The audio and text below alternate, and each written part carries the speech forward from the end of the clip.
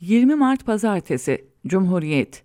Tuncay Mollaveisoğlu Bütün mesele seçimi çaldırmamak.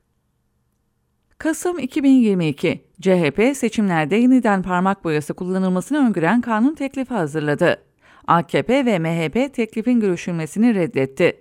5 ay öncesinde Nisan 2022'de Demokrat Parti aynı teklifte bulunmuş, AKP ve MHP yine reddetmişti. Parmak boyası kullanımı için kanun teklifi meclisten çıkmayınca İYİ Parti Yüksek Seçim Kurulu'na başvurdu.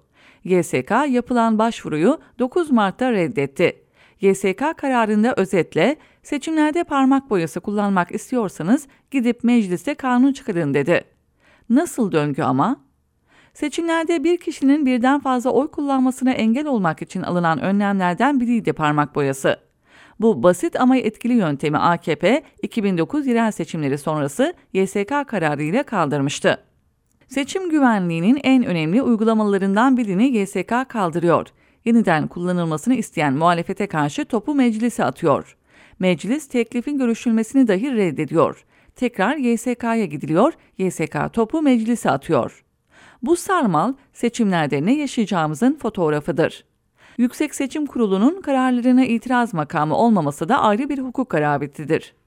Çok değerli hukukçu Ömer Faruk Emin Ağoğlu'nu arayıp YSK'nın itiraz edilemez konumunu sordum. YSK kararlarına iç hukukta herhangi bir yolun öngörülmemesi hukukun üstünlüğü açısından kabul edilemez dedi. Cumhur iktidarının İBB Başkanı Ekrem İmamoğlu'na siyasi yasak getirmek için kurduğu kumpasa YSK'nın bu dokunulmaz konumu alet edilmişti. Bu kurul, Cumhuriyet tarihinin en önemli seçiminde tüm itirazları karara bağlayacak. Türkiye'nin yüz akı hukukçularından geçmişte CHP yönetiminde ve komisyonlarda görev alan Profesör Sesli Batum'la da konuştum. YSK'nın tartışılmaz konumunun hukuksuzluk yarattığına katıldığını ifade edip ekliyor. YSK kararları insan haklarına aykırı olursa o karara hem Anayasa Mahkemesi'nde hem de Avrupa İnsan Hakları Mahkemesi'nde itiraz edilebilir diyor. Seçim güvenliği bir insan hakkı değil mi diye sordum. Kesinlikle öyle dedi Profesör Batum. Seçim sürecinde Cumhurbaşkanı'nın devlet gücüyle yapacağı propagandadan tutun, televizyonlardaki yayınlara kadar YSK eşitliği koruduğunu gösteren bir iklim yaratmalı. Denetimi sıkı tutmalı. Ancak geçmişteki tecrübeler YSK'nın iktidarı denetleyeceği konusunda endişe yaratıyor. Seçimi sandıkta kazanıp karanlıkta kaybetmemek için muhalefet her türlü senaryoyu masaya yatırmalı. Bugünden yapılacak tatbikat ve simülasyonlarla tüm iletişimin sağlıklı yürüdüğünden emin olmalı. Örneğin seçim sonuçlarını iktidardan bağımsız raporlayan yazılım daha önce yaşandığı gibi o gece çökmemeli. Millet İttifakı Seçim Güvenliği Komisyonu ilk toplantısını geçen yıl Nisan ayında yapmıştı.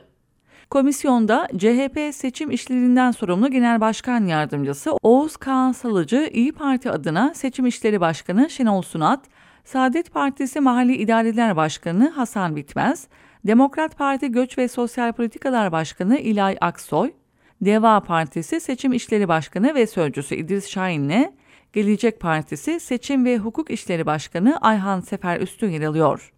Bir yıl dolmak üzere.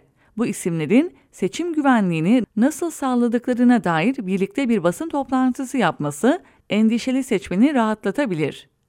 İBB Başkanı Ekrem İmamoğlu'yla Ankara Büyükşehir Belediye Başkanı Mansur Yavaş'ın ortaklaşa açıkladığı Türkiye Gönüllüleri platformu çok önemli.